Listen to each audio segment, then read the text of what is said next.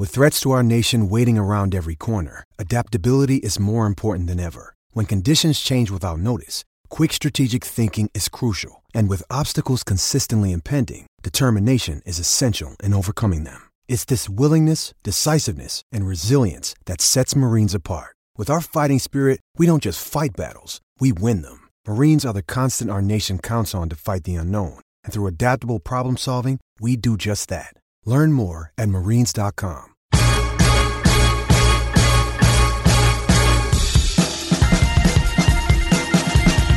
Hello and welcome to the Nat Coombs Show on ESPN in association with Betfred. I'm Mike, dropping by to recap an absolutely astonishing Sunday of football. My goodness me, there is a lot to talk about. I'm sure you all know where we're going to lead off. Getting into that shortly. Before we check in with Iron Mike, though, quick bit of housekeeping. A brand new episode of the show dropping this weekend. The Nat Coombs Show Edge Rush. Keep your eyes and ears peeled for that. I'll be dropping into your podcatcher of choice Saturday mornings with some steers and picks for the weekend's action. Kimberly Martin from ESPN is dropping by later on this week to preview Week 11 with us. So looking forward to that. But without further ado, let's get straight down to business and check in with the one, the only, Iron Mike. Iron Mike, good to see you. One or two things to get into. There's only one place we can start, of course, and that is Ohio and the thriller between the Browns and the Texans. Come on, let's do 30 minutes on that. In Manila. I actually, on the show on whatever it was, Friday, the preview show, I said, one thing I know about this game, it's going to be a lot of points. This is going to be a shootout. No, you know, I had a good enough week so far picking straight up, but of course the spreads were absolutely crazy. And the people who had Cleveland with 4 died when Nick Chugg decided not to score a touchdown. Oh boy, exactly. Yeah. What an ending to a perfect day. But I knew this game was going under. I could just see it. And even though it would have been nice for Duke Johnson to get his revenge against the Browns, those are the old Browns. These are the new Browns. And that was the old Houston. And this is the new Houston. And to be honest, they gave Deshaun Watson such a bump at the start of the show. How he was one of the 2 or 3 best quarterbacks in the league, blah, blah, blah. Houston is someday going to look back and say they wasted a great talent in Deshaun Watson.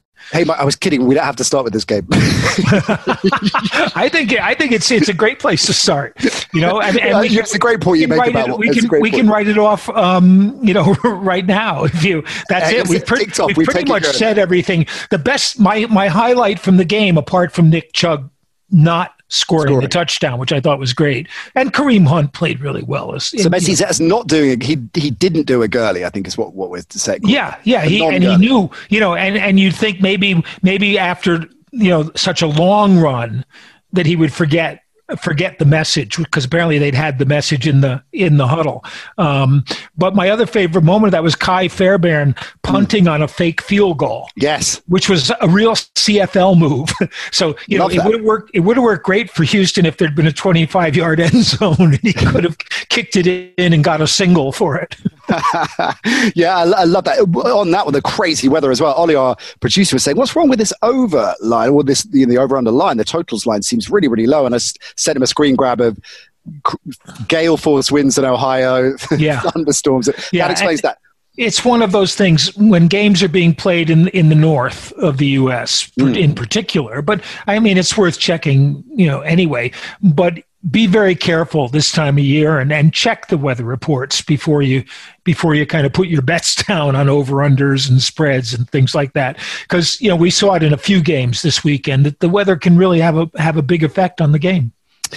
Okay, kids, you heard it here first on that one, and I'm sure Ollie is scribbling notes down, much as he likes the odd punt, supposedly. Let's get down to business there. So does Kai Fairbairn. So does Kai Fairbairn. The incredible ending in Bills game. I mean, it was, where to start? I mean, it's a catch for the ages. Obviously, an incredible piece of athleticism from Hopkins. But, Mike, I want to deep dive into the technical aspect of Hail Marys, the history and the chronology, because you look at the numbers and around 8%, roughly 8 and change, of Hail Marys end up in a touchdown. I want to break this one down in particular. So how much of this was entirely down to Hopkins, and how much of it was on Murray, and how much of it was on the Bills making a mistake trying to defend it? I've been thinking about this, not all night, right. but since I woke up in the morning. I think it might be the best Hail Mary I've ever seen. And I suppose, I don't go back and I can't think of everyone I've ever seen in the NFL, but the Aaron Rodgers one to Richard Rodgers was a great one. And the Jacksonville one where the ball was tipped back and then caught by, I think it was Michael Thomas, the little receiver who sort of scooped it up. The defensive back knocked it down, but he scooped it up on like the 3-yard line and dove in for the score. That was kind of a fluke one, but it was great. This one to me is equal, if not better, to the Doug Flutie Hail Mary for Boston College against the U at the end of the season that got Flutie the Heisman Trophy. Right. And it's very similar in a way. But Kyler Murray, Flutie makes time for himself by spinning out of the rush. And then he throws the ball, I would guess, close to 60 yards in the air, if I remember right. Murray does even better because he really should have been tackled. Yeah. He really had to, get out of a sack, and he did. And then he doesn't throw the ball quite so far. I suppose it was about a 50, 55-yard throw in the end. But he puts it up there. And normally, if you don't have a play designed for it, it's a very hard thing to have a play designed for it. You have to count on the defenders making a mistake or your player making a great play. Now, in Flutie's case, the Miami defenders – there were two of them on Gerald Phelan who made the catch, but they both were in front of him and went for the interception. And Flutie put it over their heads, basically. He put it right into Gerald Phelan's belly. This one, there were three defenders there. Tre'Davious White had him and was fronting him. Micah Hyde, the safety, was behind him. And Jordan Poyer, when he saw the ball go, came over to make it a third defender, and he nearly got it. And this was basically down to Hopkins making a play.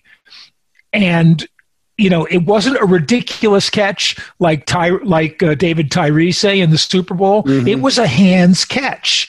When you heard him after the game talking about it, he was talking about it like it was a rebound in basketball. He wanted to high point ball. He got it at that point, when he was up at the top of his jump with his hands, and he's got big hands, big, huge hands. He is, I said this, I think on this show at some point, when maybe even before the season when we were talking about the Houston trade, Hopkins to me is the pass catcher in the league. When you throw a ball up, a 50-50 ball, I think hits a 70-30 ball with him or an 80-20 ball with him.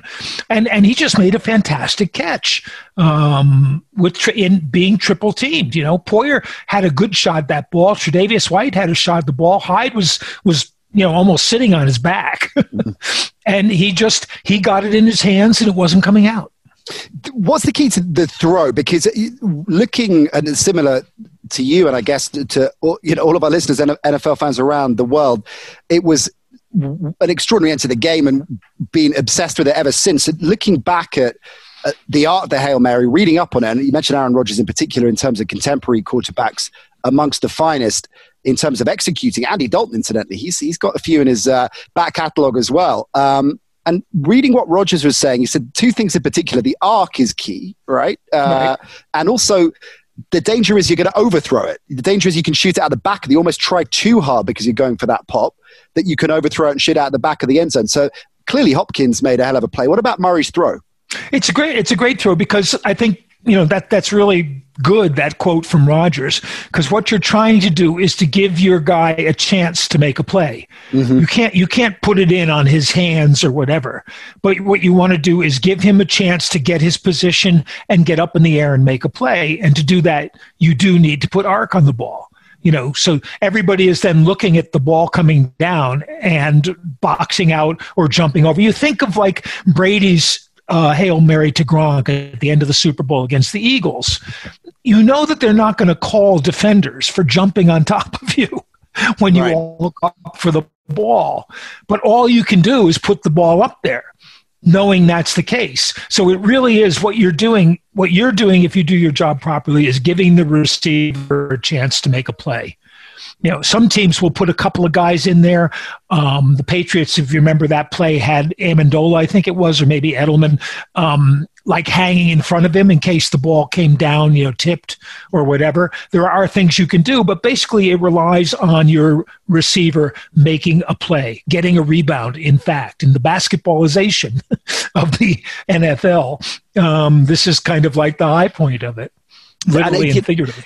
There was a huge amount going on in the game. I mean, outside of that grandstand finish, you had, of course, just before that, Josh Allen's 12-play, 78-yard scoring drive, which you thought had done the deal. You had the Isaiah McKenzie to Allen touchdown. Incidentally, which did you prefer? Do you prefer that or Jakobi Meyers to Rex the Wonder Dog? Which was your favorite? I think the one to Allen was more fun. Jakobi Meyers to Rex was being interfered with. And luckily the defensive back let go of him just before the ball got there. But Myers' throw was perfectly weighted. He did what you do on that kind of a pass. And you see it from Russell Wilson a lot when he's just kind of throwing it up there into the end zone. You let the receiver get under it. He does this with Lockett. He did it this week. He did it the week before, and Lockett nearly made a fantastic catch. In other words, you put the ball where only the receiver has a shot at it, even if it's not a good shot. And that's what Myers did, and it was a good shot. I mean, it was right where so Burkhead was released by the defensive back and basically took one step and then was falling to make the catch, and it was perfect. But the Isaiah McKenzie one was so much fun, because they were looking. It ran off the previous play, so they were looking at it as being, a jet sweep end around, and then Allen barely caught it, and then went in looking like a geeky tight end, kind of like a Jesse James type, stumbling and really surprised to be there. Happy to be there. Yeah, it was such fun. That game was just so much fun from start to finish. Let's talk about the Cardinals' defense for a bit, because I talked about the Allen scoring drive at the end, which was Tex McCallum. He's done this many times before, of course, leading fourth quarter scoring drives to close the game down. And in normal circumstances, that's what that would have been, right? I mean, in fairness, Ollie, the producer, raised the point before we came on. Some of the book on Allen is that he can't win big games. Right. And a lot of people are going to be putting him down now, saying Buffalo's not a playoff team because Allen can't get them the big win. I'm not sure what else he needed to do. Sure. Unless he played, they could have sent him in as a defensive back. They faced him in the end zone, and teams do this. I mean, well, you remember the Patriots with Gronk, against Miami when they ran the multiple, and they blew it, yeah. But Randy Moss used to play deep safety. Well, I can leave a couple of other. What's his name from the Giants who shot himself? Plexico used to do that. They used to put him as a deep safety, and then he would just track the ball when it was in the air and try to bat it down. And it's a really good defensive technique. But Josh Allen's got the stats in front of me. He's definitely kind of in the top 3 current quarterbacks for leading game-winning drives in the last couple of years. I mean, that's his thing, right? Well, I mean, he doesn't seem to get much credit for it, I think. The Bills have lost, a number of close games against good teams. And that was the book last year. They lost twice to the Patriots, both times close games, but low-scoring games where he wasn't able to. Closing out the key ones. But, I don't think he has anything left to prove in this game. It's kind of like... it's kind of like blaming Alex Smith because Matt Prater hit a 59-yard field goal to win the game. What else can you do? And I think the Bills. Arizona is a difficult team, especially at home, because they never look like they're dominating you. But, Murray does what Watson has done through his career, what Russell Wilson does. He just finds a way to make a play. and you can keep him contained all game, and then he'll come out and make one or two in the fourth quarter and sneak a win, which is basically what they did against Buffalo. I think is sneaking a win. Mike, give us your a good way to describe it. You mentioned Watson, look at Lamar Jackson, Mahomes. Let's throw those three in there and compare them and their running styles with Kyler Murray, because I mean, in terms of aesthetics, of course, you've got the legs moving so quickly. He looks like a tornado, as Tom Deacon was saying, like a cartoon character on our show. Murray's the only one who's less than 4 times bigger than his helmet. Other than that, what do they make? Because blazing speed, of course, but from a defensive point of view, why is it so difficult, other than the speed, to stop Murray? Because it seems to just make defenders spin around in circles, or kind of whirling dervish style. Is that entirely down to the speed, or is there more to it? It's not just straight ahead speed. It's he's got incredible short area quickness. He can change direction at a snap. He can spin. He's got really good peripheral awareness too, which a lot of quarterbacks don't have when they scramble. That ability to sense guys coming from the side. Much like a basketball point guard, a really good basketball point guard. And like Russell Wilson, he was a professional baseball player, or not. Well, he wasn't professional, but he was drafted to be, he's an athlete, as well as a skilled quarterback. And that makes a difference. And it also showed, I think, in the dominance, Arizona's defense, and give Vance Joseph credit for this. Yeah. He shut down the running game. Yep. Completely.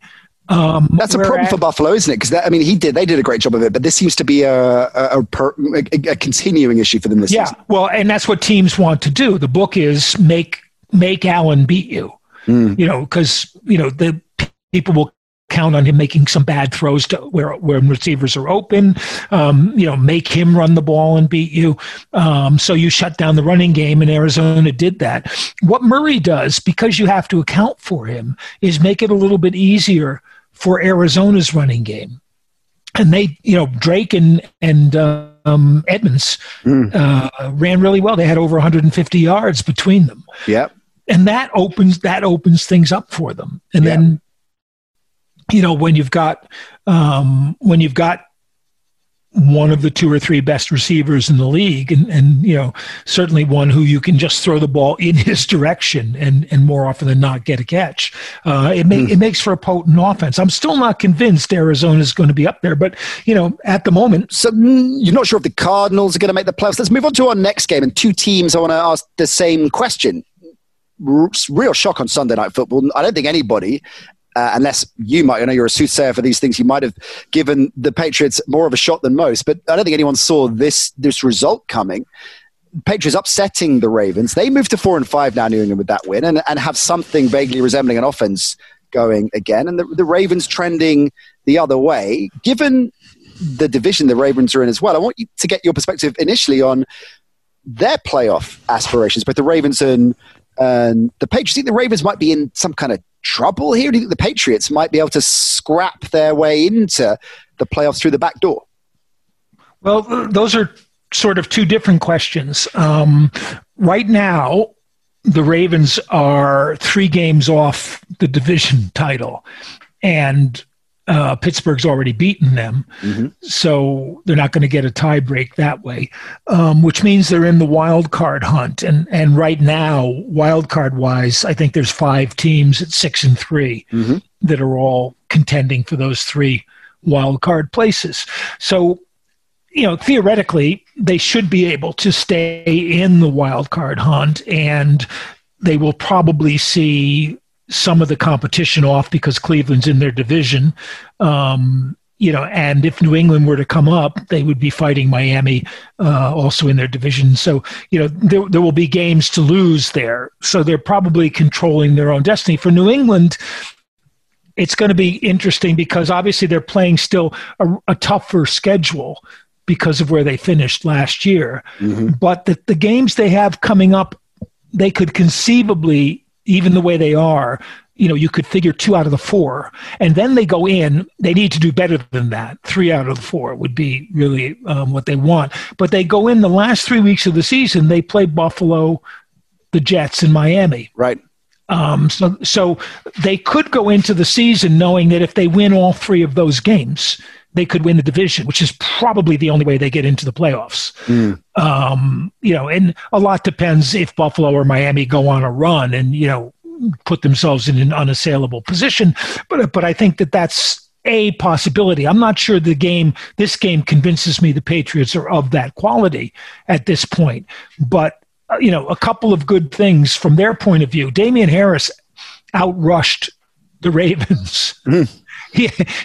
Which you wouldn't believe, going into the game. Now, part of the problem for Baltimore was that Calais Campbell was out, and then Brandon Williams got hurt early. Right. So they were down 2 defensive tackles from their rotation. On the other hand, you look at the players the Patriots are putting out there on defense.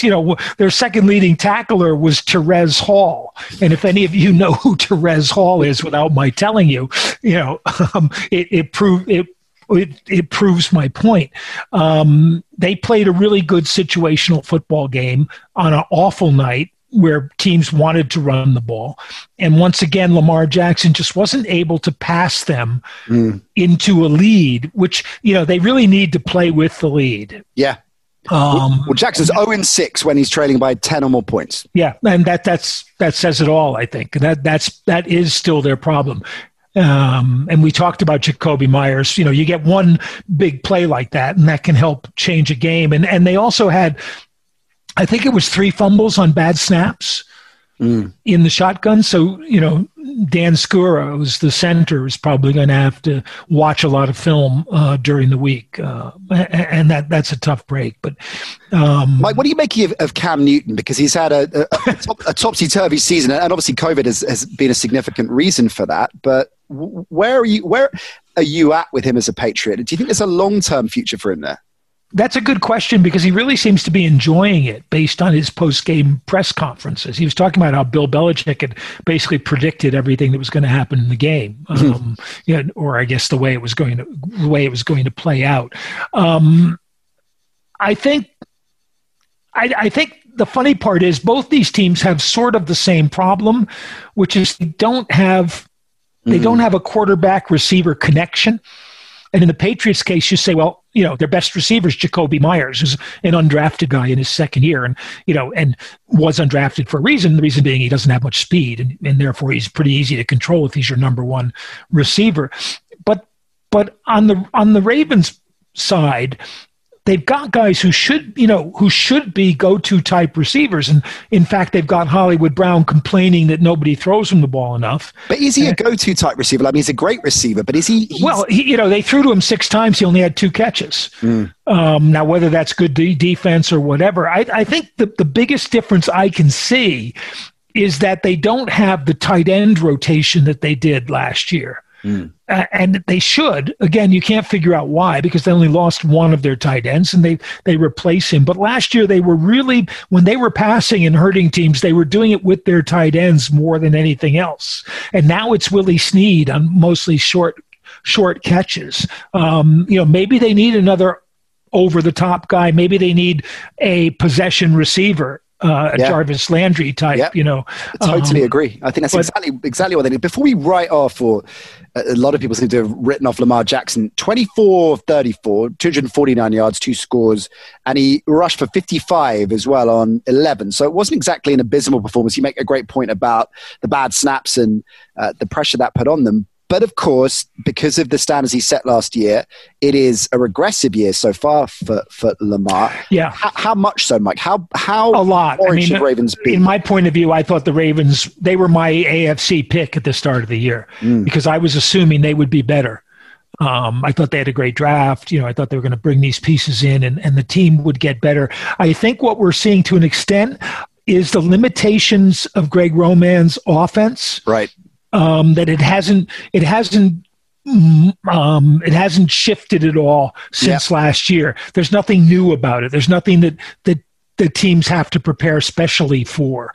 And that's a problem. Obviously Ingram's been out, so they haven't had, all their running backs, but J.K. Dobbins was drafted, for that possibility, long-term replacement for Mark Ingram. And Gus Edwards obviously is still there, but they're just not they're just not as efficient against teams that know how to play them. And I think, as with Josh Allen, teams are daring Lamar Jackson to beat them through the air. And they haven't been able to do that.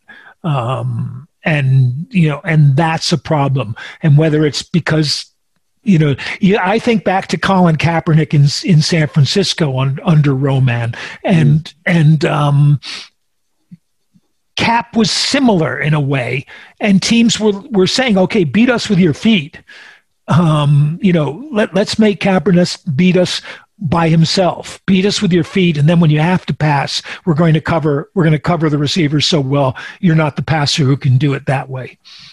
Let's move on to the Seahawks. Similar kinds of problems for them in the sense that their quarterback is under pressure as well for different kinds of reasons. Mike, because the defense is so vanilla that it's putting so much weight on Russell Wilson's shoulders. And when he comes up, or his receivers anyway, DK Metcalf in particular, comes up against a player like Jalen Ramsey, who just shut Metcalf down in the game, then things get tricky. So trending the wrong way as well. Seattle losing 3 and 4. How worried should they be? I think they have to worry a lot. And it's before you even get to Russell Wilson, it's the defense. But the two are connected, right? Yeah, they couldn't stop the run, which hadn't been a problem up until this week. And the Rams are not a great running team. And what happens if Andrew Whitworth is out for a long time? I'm not sure, but I don't necessarily worry about Malcolm Brown or Darrell Henderson or Cam Akers, the rookie, beating me the way you might worry about Todd Gurley. But they're so bad defensively that how the Rams have played them well. In fairness, the last few years, if you think back, Zerline missed that field goal up in Seattle, or I think they would have won all of the last 5. Because I think they put the offensive pressure on Seattle and play to the weaknesses.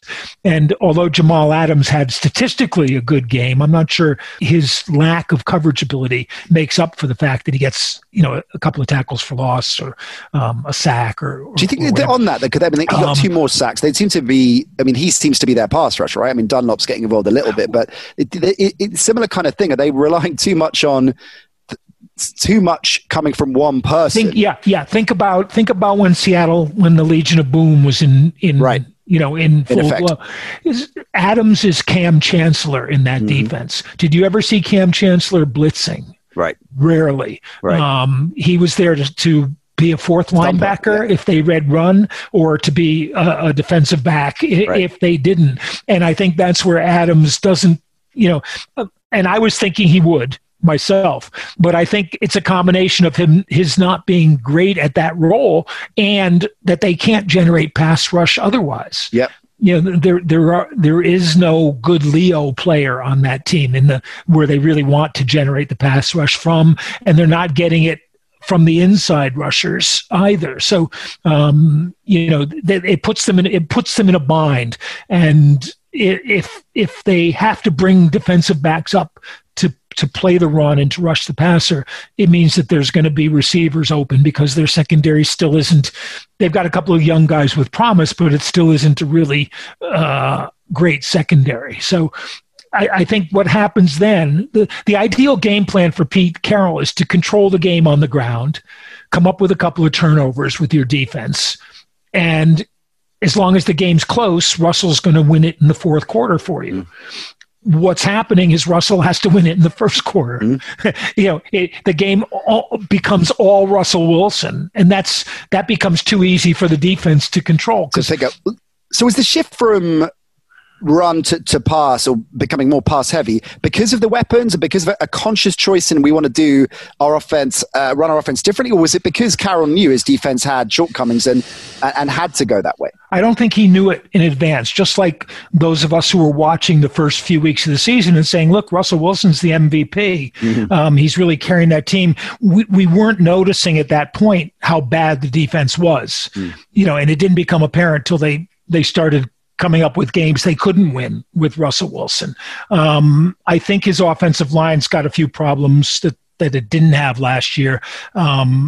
Alex Collins and DJ Dallas, who's playing on the wrong team.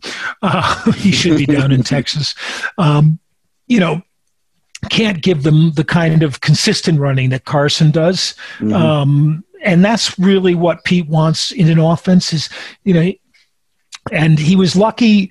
Everything worked out for him on those great Seattle teams because he had Marshawn Lynch, who didn't need a great offensive line, right, to still gain his yardage. How many times did we see Marshawn Lynch get a 2-yard gain out of what should have been a 2-yard loss? And then that would go on, and then he'd bust one for 30 yards or whatever, and that would keep them in games. And they don't have those. They don't have those elements anymore.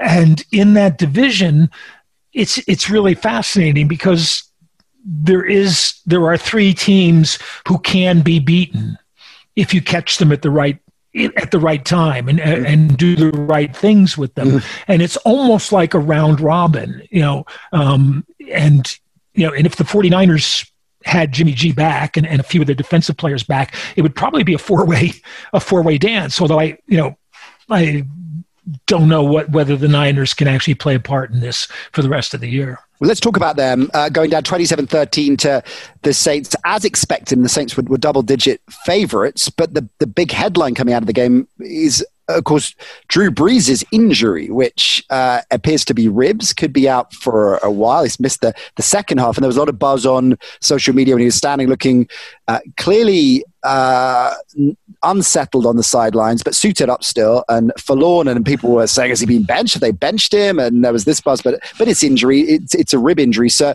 the odd cameo from Taysom Hill, but it was mainly Jameis carrying the load. So there's my first question. If Brees is out for a couple of weeks, is it de facto Jameis over Taysom Hill, do you think? And how much of a regression will that be when you compare last year to when Brees went out and Teddy came in and handled things pretty capably? Yeah, I think Teddy's a lot better quarterback than Jameis is, especially in a New Orleans context.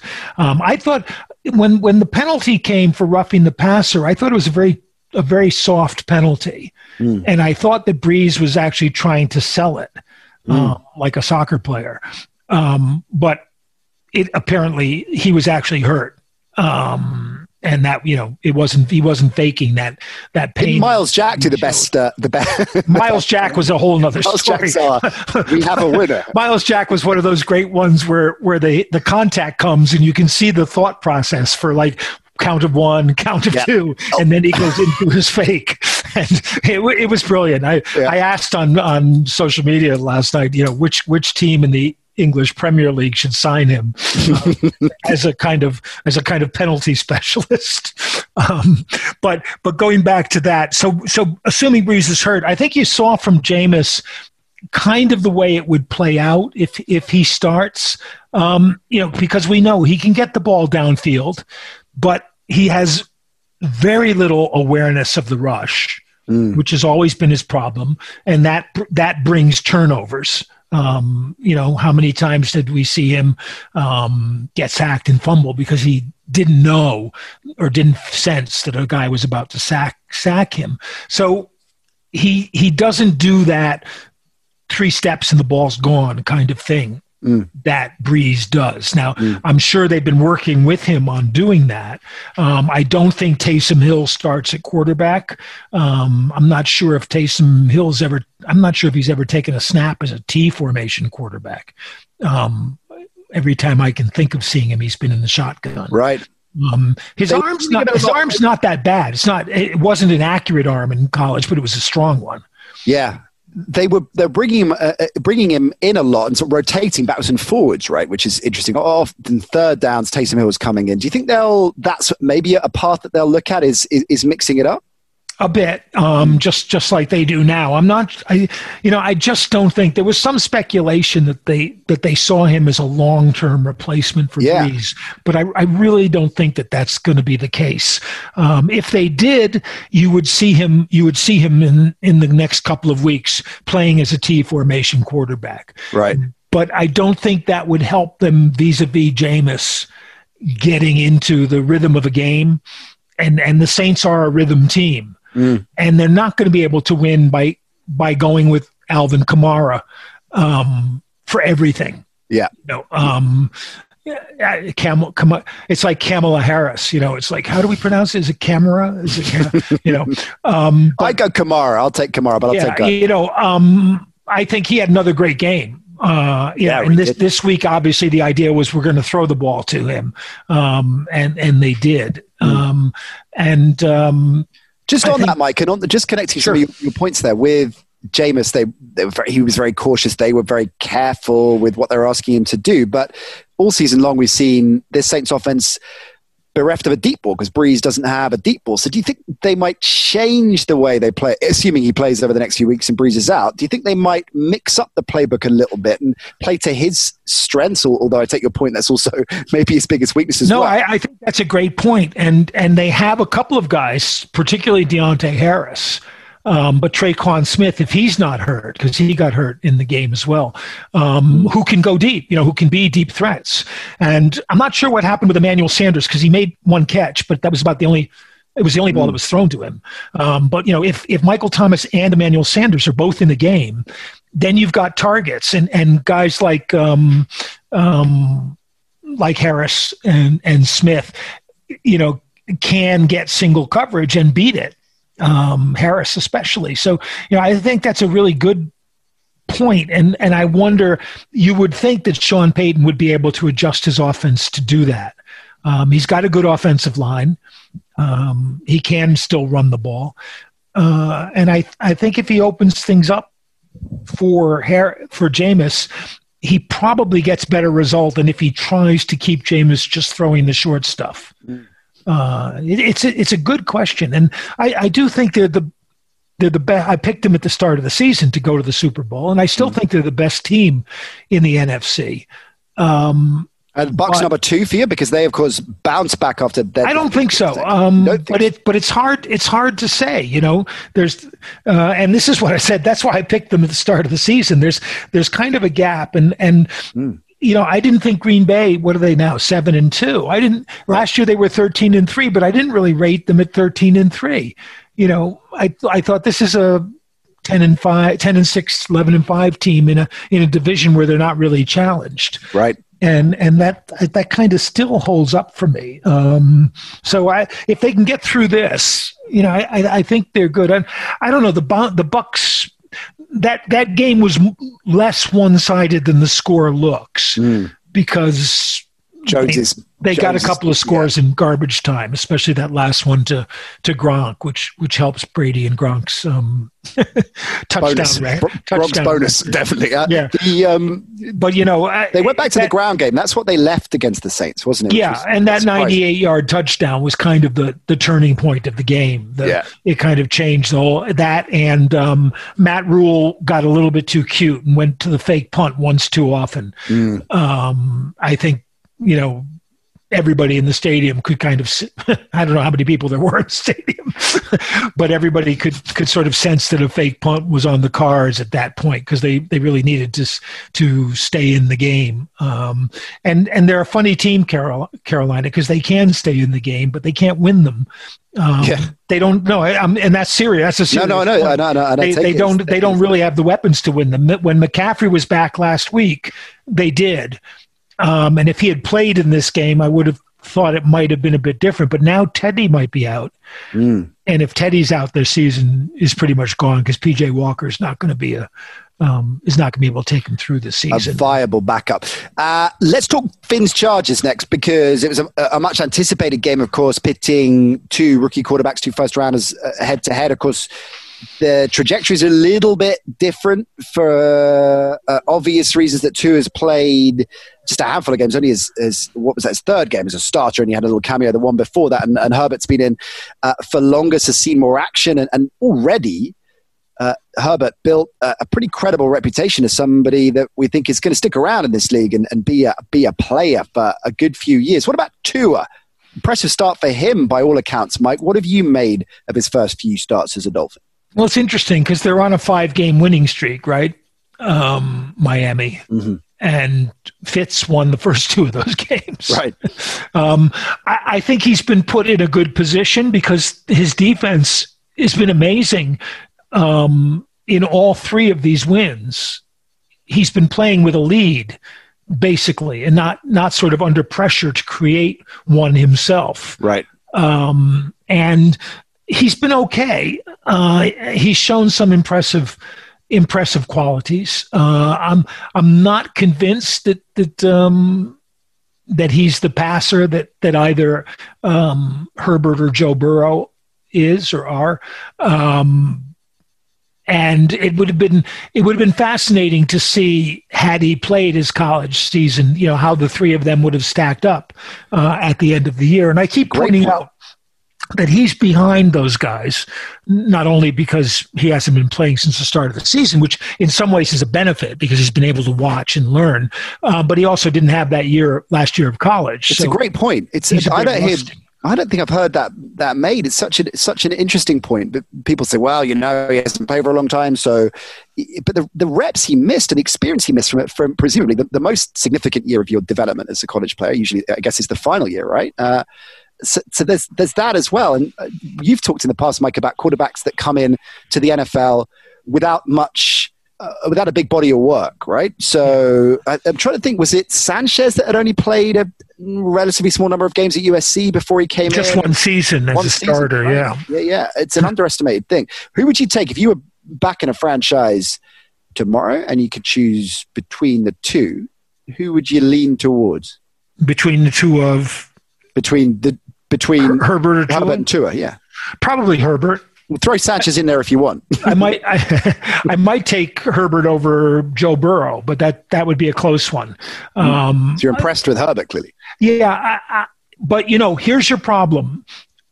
You go to bad teams when you're a good quarterback, unless something strange happens. And I think Herbert has gone to a really bad situation for him with the Chargers. Burrow, I think, is not in such a bad situation with Cincinnati. I think he's being better coached there. And Tua, of course, is in a good situation in the sense that he's with a team that can actually win games. Winning team, yeah. So that makes you look better, and it puts less pressure on you. Both those guys, I think both Burrow and Herbert in particular, already know they have to carry their team.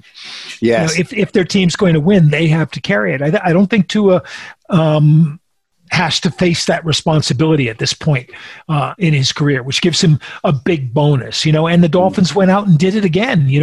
A special teams touchdown in the first quarter, giving them a little bit of control over the game, and the Chargers are the Chargers. I think I turned on and, just at the moment, or maybe it was when they switched, I thought I was in a time machine because for how many years have the Chargers made special teams mistakes to lose games? I mean, it's just, different coaches, whatever. And I think in my mind, at least, I think that Lynn might well be out at the end of the season. I mean, he's getting a lot of the criticism. And it seems to me you think that's fair, Mike. Well, I'm not sure it's fair or not, but I never see anything from them to suggest that they're kind of coping with whatever adversities they're facing. Interesting thing about that game was that there was only 6 seconds of time of possession between the two teams. Miami won the battle with 30 minutes and 6 seconds. Well, so I guess that's 12 seconds between them, But yeah, it was very close in that sense. It was very close in yardage.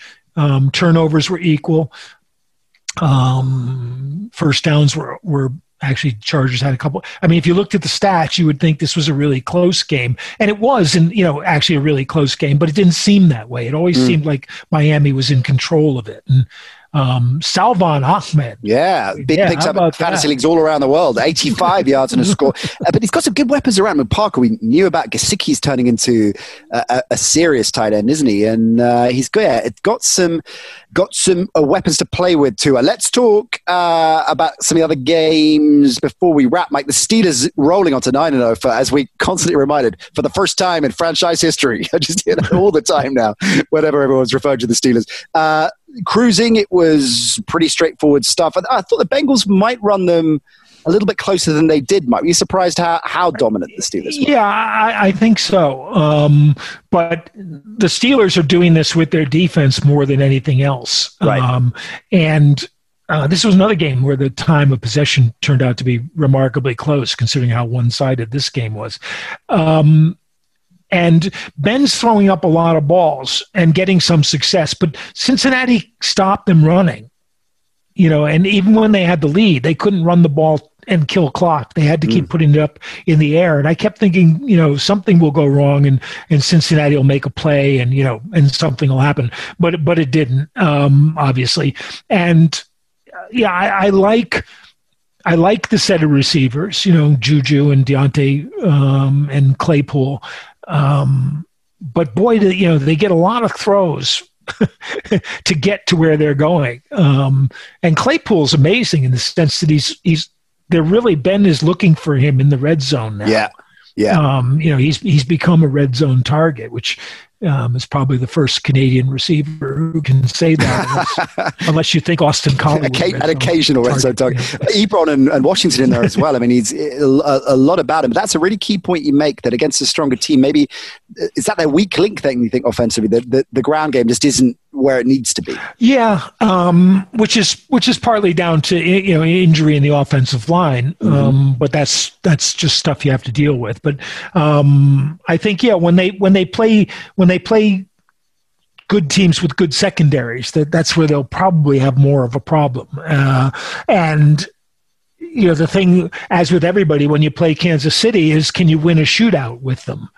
And they can win a shootout with most teams because their defense is so good. Yes. It gives them that built-in advantage. But Kansas City, for them, I think it's going to be a really fascinating game. And of course, right now you would say that that's the AFC Championship game, because no other contender sort of jumps out at you as being the possible second best team in that conference. Yeah, you're so right. There's as you were pointing out earlier with records, there's a gaggle of teams that are buzzing around the wild cards. The Raiders in that mix, of course. And again, we know their offense is good.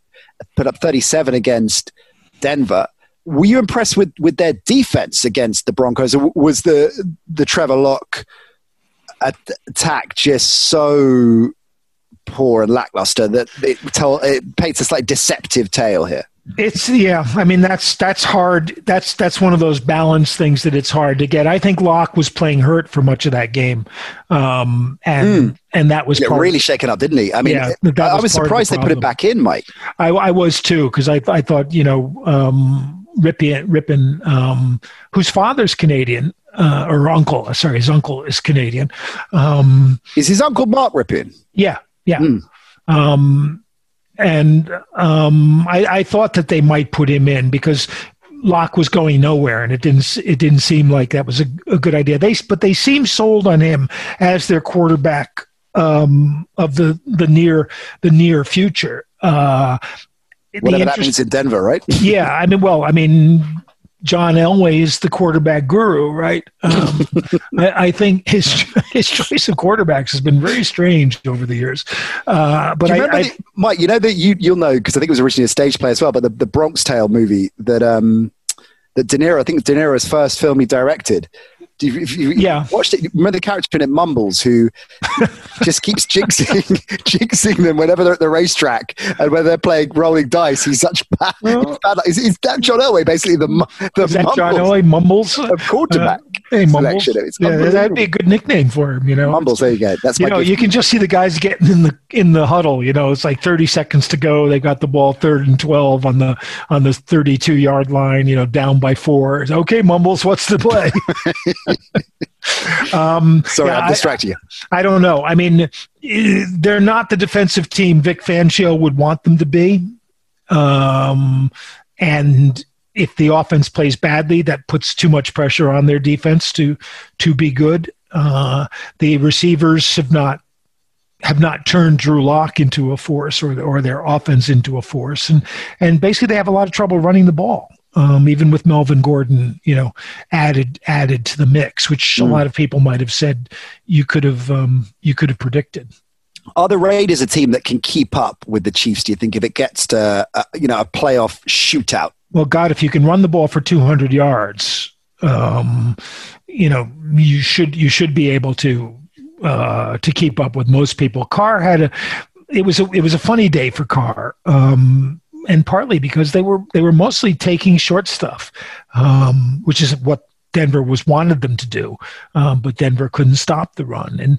And I just keep thinking that there's this preconception in John Gruden's mind about what Carr can and can't do. And even when you see them be effective with downfield passing and stuff like that, they always seem to revert back to Carr and a shorter, less effective passing offense. Two more for you, Mike. I know we're going to wrap with you celebrating one of the game's greats who we lost in the last week. Before we do, one more on the weekend and the NFC East, which I feel is a contractual obligation we talk about every show. I think it's fast becoming my favorite division in the history of the NFL. Are the Giants now the favorites for the NFC East? There is no favorite. Big Blue. In the NFC East.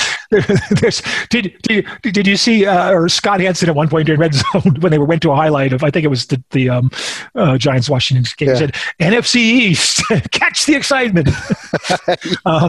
But I just thought Philadelphia, all credit to the Giants defense, because they basically stifled anything Philadelphia wanted to do, and Philadelphia really did look like they had no clue, and everybody was busy trying to figure out what abacus Doug Peterson was using to decide whether to go for two or not, and when he should have probably been figuring out a way to get the ball to somebody who could actually do something with it. I watched a lot of the game, and then this, to me, was probably the worst game I've seen Carson Wentz play. Yeah. They were 0 for 9 on third down, and third down's not a great statistic, but when you're 0 for 9, it does tell you something about how badly your team is playing, and they were sloppy. This was a team coming off a bye week, Right.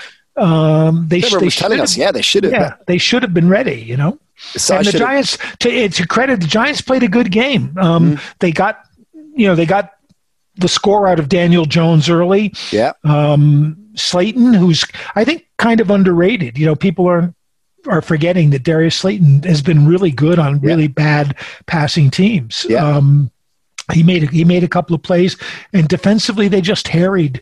They harried Philadelphia. I mean, when you're looking at turnovers, one of the things about turnovers is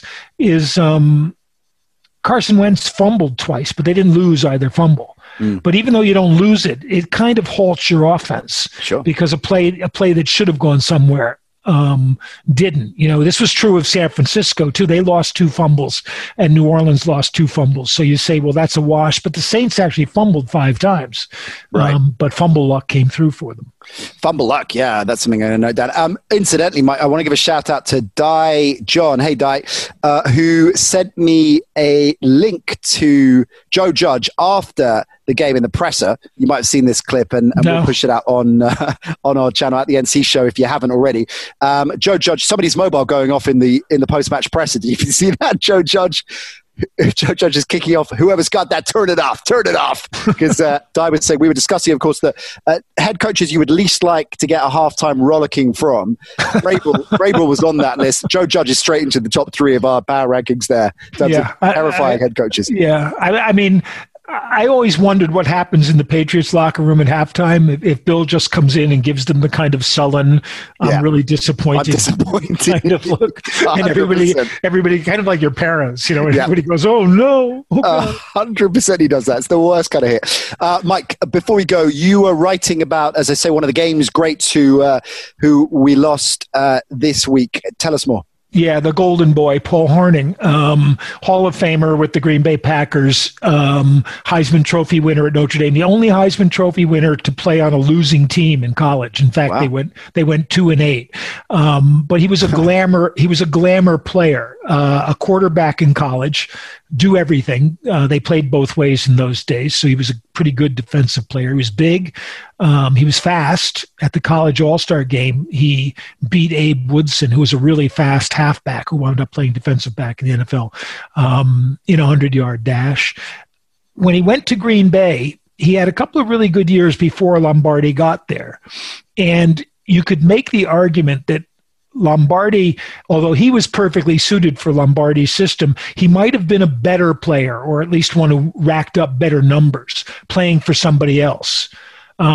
His claim to fame is mostly that he held for a long time the NFL scoring record with 176 points. But he was not that great a kicker, although very few kickers were that great a kicker in those days as a toe kicker. And many people look at him as being one of the least qualified guys in the NFL because for most of his Lombardi years, Jim Taylor was the number one running back. They ran a split T, what they used to call the pro set formation. And Lombardi's signature play was the power sweep. And the beauty of Paul Hornung, and I think why he liked Paul Hornung so much, was that Hornung at sort of 6'2" and 200 could block. And he could block for Jim Taylor. And Jim Taylor had 5 straight 1,000-yard rushing seasons when Hornung didn't. But Hornung was blocking for him most of that time. He also had a year's suspension when he and Alex Karras were caught gambling on football games. They were hanging out with gamblers. And Hornung was from Lexington, Kentucky. And he actually promised Pete Rozelle as part of his reinstatement that he wouldn't go to the Kentucky Derby, which was a real great loss for him. His peak career kind of ended right after that. And the year of Super Bowl I, which was his last year with the Packers, he had a pinched nerve in his neck, which limited his play. He didn't actually play in Super Bowl I. So I think even based on his previous year's performance, if he'd been able to do that for a couple of years with Green Bay in the Super Bowl era, he would probably not get the criticism he gets from, I'm not going to say stat heads because you can make, I don't think the argument depends on statistics, but who I compare him to is more like guys like Frank Gifford, who was a quarterback in college, Tom Matte, who was a quarterback in college and became halfbacks in the NFL. And oddly enough, although Gifford was like a 4-time All-Pro and Hornung was only once, Gifford's, when I looked it up on Pro Football Reference, Gifford's career value was much less than Hornung's, and both of them was much less than Tom Matte. And nobody would put Tom Matte in the same category with those two guys. So, I think Hornung's in there because he was part of those Packer teams and he was glamorous, just like Gifford is in the Hall of Fame because he was part of those New York Giant teams that were really good in the late 50s and early 60s, and he was glamorous. And we don't have that many glamorous guys in football anymore. So, when you think about the golden boy, Paul Hornung, I'm not going to begrudge him a place in the Hall of Fame because, he was sort of, in a sense, ahead of his time as being a personality within a rather, I wouldn't say dull, but a rather kind of lunch bucket kind of game. He was kind of a superstar personality before Joe Namath ever showed up. Yeah, I was going to say echoing Namath. I'll give the final line to the New York Times, who wrote the obit for him, saying, all the while, he pursued a robust nightlife of women and drink that seemed to have little effect on his on-field performance. I think that year off probably gave him a lot of time to get out of shape when you think about it. But I guess when you partied in those days, you see these pictures of athletes out at clubs like in New York, and the guys would go to Toots Shores or whatever, and they're there with good-looking 50s women, with the hairdos, the sprayed hair and all that kind of stuff.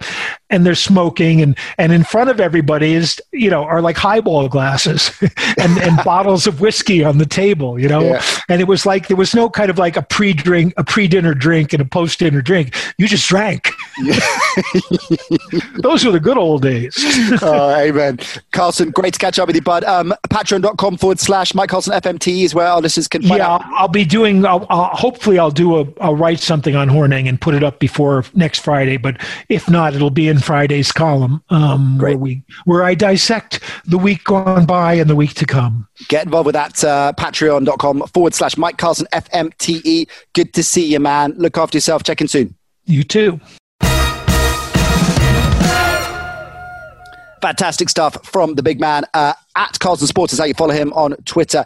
And as we said, his Patreon column, Mike Carlson, FMTE, for all his deep dive stylings. He'll be back on the show very soon. You can count on that. We'll be back with Kimberly Martin on Thursday to get you set for week 11. Don't forget the Edge Rush show dropping as well. Make sure, if you haven't already, you subscribe wherever you listen to us at the NC Show for all your social media needs, Instagram, Facebook, Twitter. Shout out to the crew over there. We'll be back Thursday. Look forward to it. Bye for now.